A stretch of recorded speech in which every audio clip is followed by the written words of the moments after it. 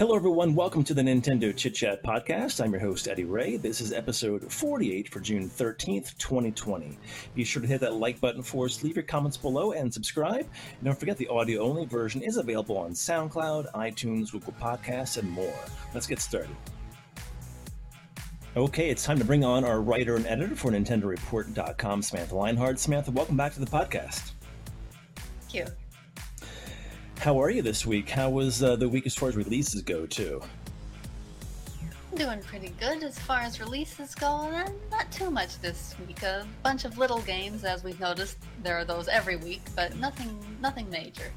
Yeah, I was trying to pick a few here to talk about, but nothing really caught my eye specifically. But I have a couple anyway. But I guess I'll have you go first. Did anything that capture your interest for this week? Well, one that has my interest in a way is Evan's Remains, which came out on June 11th. And actually, for another site that I write for, I'm writing a review for that. So that'll be up sometime in the near future. Awesome. So you have first-hand experience with that. That's cool.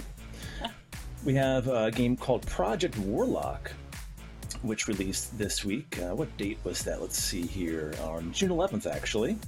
And this is a first-person action adventure game. It looks pretty cool. It has kind of a retro aesthetic to it, like the older games back in the 90s go. There's like 60 levels across different kind of environments, from Arctic bases and sands of Egypt as well. So it's really interesting. And that, of course, again, is Project Warlock. And also a little tower arcade game called Space Jacked came out as well.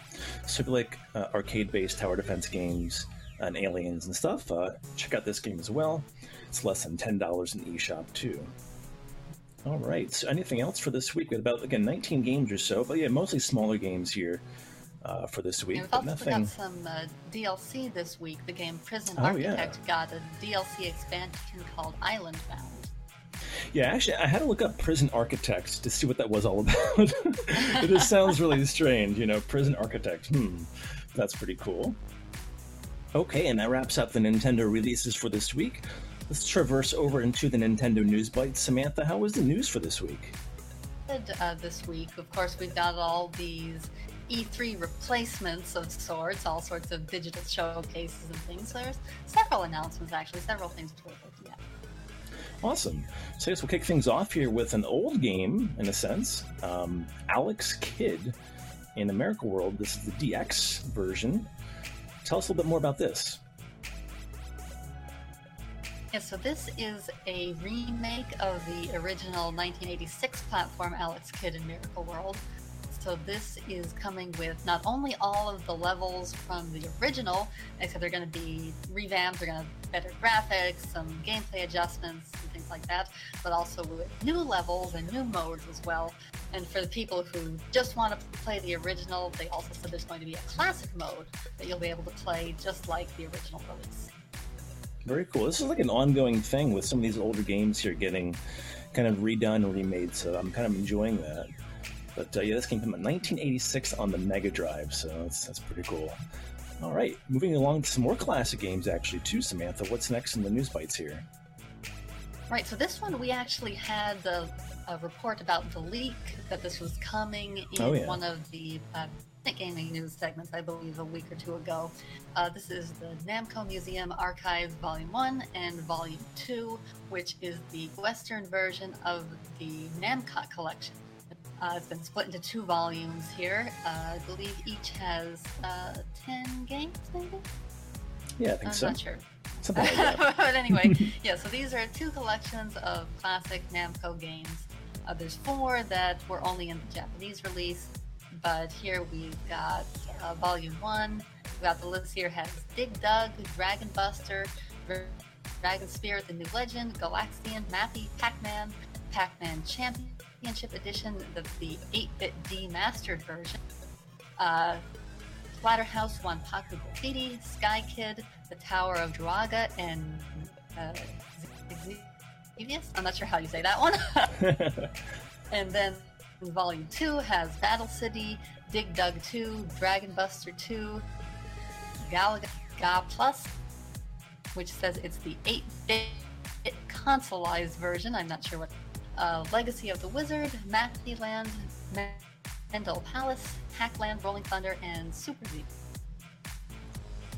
So quite a collection, actually. Not too bad at all. I kind of like some of those games, so I may have to check those out in the Namco Museum Archives Volume 1 and Volume 2. And that's coming out again on June 18th, so just about 5 days away. All right, so I guess some of the bigger news here is next regarding some new Paper Mario, the Origami King. Got an overview trailer, Samantha. Tell us more. Yes, so the original trailer, as you're probably aware, left people with a lot of questions. A lot of questions. People were saying, is it going to be an RPG? What's the comic going to be like? Are there really partners? What's going on? And, people were analyzing every single frame of the trailer. Exactly. Trying to figure things out. But now they released an almost 6-minute long overview trailer that goes into more detail. So from this, my feelings are even more mixed than they were before, if possible, because we've got the combat system, which seems like it's probably not an RPG. There doesn't seem to be any sign of experience or leveling up. Mm-hmm. On the other hand, they introduced the companions in more details, and they do seem to at least be temporary partners who will be accompanying you. And they also showed off a lot of the game's environments and different gameplay features and things like that. So what do you think then overall so far from what we know, what we've seen? I guess comparing it to the latest game in the series, Color Splash. Yes, I don't know. I'm conflicted. I was hoping it would be closer to the originals, and it seems like it is trying to move a little closer in that direction because, we do have partners, although they might be temporary, and they do have names, although the Toad has the name Professor Toad, which isn't exactly the most unique name they could have given him. Right. But, that looks interesting. And battle system, well, it's not an RPG, but it looks like it could be fun. And then they introduced the bosses, and I've been hoping that they would get away from this obsession with the paper mm-hmm. aspect of things. Like, they just become obsessed with it. And now we're fighting stationary supplies. That's not what I was hoping to see. Yeah, they really stick with their themes, don't they? I suppose so. Yeah. But so this game comes out, is it this month? I forget. I think so, right? July. Oh, July. Okay, so not too far away. July 17th or something like that. Yeah, so about a month away. See, I mean, this game's pretty much finished. We need to learn a little bit more, I guess, as we go through here. Probably get some more trailers, some more information regarding it. But this is the overview trailer, so this is the overview of the game. So what you see is pretty much what we're going to be getting, as far as what we can tell right now. So I guess we will learn more in the next week or two here, Samantha. We'll kind of go to the next game, I guess, in the news bites is Samurai Jack Battle Through Time. Gameplay footage was actually shown during IGN's Summer of Gaming 2020. So what's this game all about? Yeah, so this is an upcoming action game based on the Samurai Jack series, and I will admit I have absolutely no familiarity with Samurai Jack whatsoever. I've never watched it. I'm not sure I could have even told you anything about it. Right. But when I was watching the gameplay footage, I noticed that, it looks like it might be a fun game. I have no familiarity with the source material, but the game looks like it's going to be fun. Yeah, it looks pretty action-packed. The combat looks pretty good and fun as well. And, the actual aesthetics and graphics looks pretty good too, so looks pretty good. So we have the trailer up here on NintendoReport.com for this one as well. So if you missed that, go check it out. And we have a horror game to talk about too, Samantha. So tell us more about the next horror game we have information for. A 2D horror game called Return One-Way Trip. And this is coming out for the Switch, PlayStation 4, Xbox One, and PC on September 29th. And when I was watching the trailer, I was thinking, this looks very familiar. Why does this look so familiar? And then I finally realized that several years ago, actually, I played, it must have been like an early beta version or an early demo or something. So I remember enjoying it, even though it's been a while, so my memories are a little fuzzy. So this should be a good one. You've got 2 different playable characters and a story that takes place in both the past and the present. So that should be pretty good. Awesome. This is like, I guess, 2D side-scrolling, is that right? Yes. Very cool. It's a puzzle adventure horror game, so you'll be walking around, side-scrolling format, and solving puzzles. And Must have been a weird feeling for you to see that you kind of, this looks familiar to you, like, what is this? Yeah, well, I couldn't remember what it was, and I was thinking it was a game that I had already played, and I was thinking, why does this look so similar to that other game? And then when I finally started thinking about it, I was like, wait, did I play an early version of this? And since I had downloaded the demo or beta or whatever it was, I went through my computer's files and found it. So wow. I realized it is the same game. That's quite the experience. It's cool. All right, so that wraps up the news bites here for this week. You check it out at NintendoReport.com for all the latest news and information regarding Nintendo games. All right, going into the time portal now, Samantha. We have the week for June 7th through June 13th. We have some Legend of Zelda here. What's this one? So we're starting with June 7th, 2004, which was the North American release of The Legend of Zelda: Four Swords Adventures. Did you play this title? I had it. I remember starting it. I don't think I ever finished it. I'm not sure how far I got, but I was playing it alone, so it was like a multiplayer game, but you could play alone if you wanted to, and you'd be controlling all four links. And I remember controlling the four links, but I don't remember getting very far. Right. Yeah, I think it was more fun, of course, having friends be able to play with. I guess this was also what inspired Triforce Heroes then, is that right? I know there was another Four Swords before this. I think that one was just called Four Swords and was bundled with A Link to the Past, maybe? One of the releases of Link to the Past? Might have been, then I think Triforce Heroes, the idea of cooperative Legend of Zelda, I think, came out with these games. Yeah, I remember playing Triforce Heroes back, I guess, it was probably like 5-6 years ago already. That was pretty fun to play online with some friends, but yeah, very cool. All right, then we have Killer 7. That came out for the GameCube back on June 9th, 2005. And what is this game, Killer 7?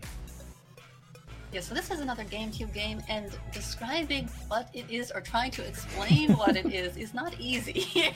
It's sort of an action-adventure shooter thing.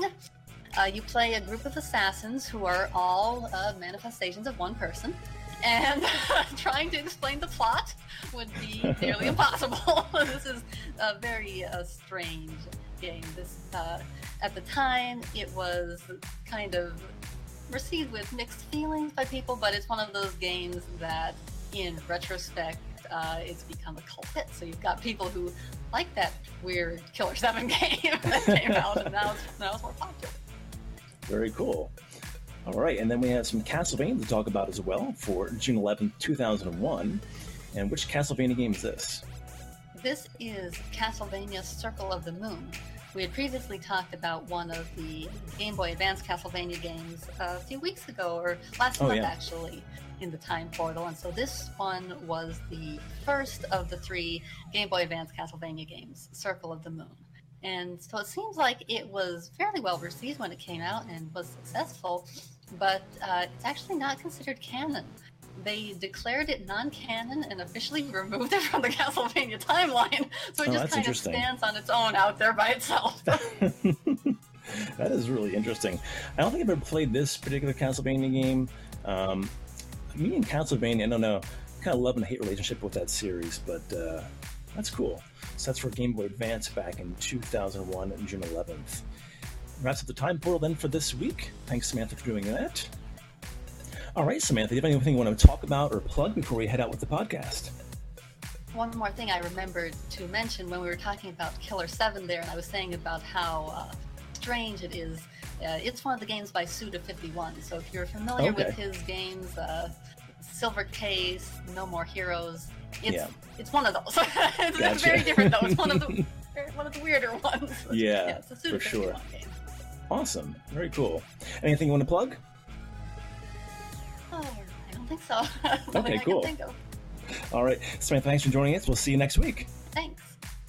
And that wraps up the Nintendo Chit Chat Podcast, episode 48. I'm your host, Eddie Ray. Thanks for watching and listening. Be sure to hit that like button for us, leave comments for us as well, and subscribe. I'm Eddie Ray. We'll see you back here next time.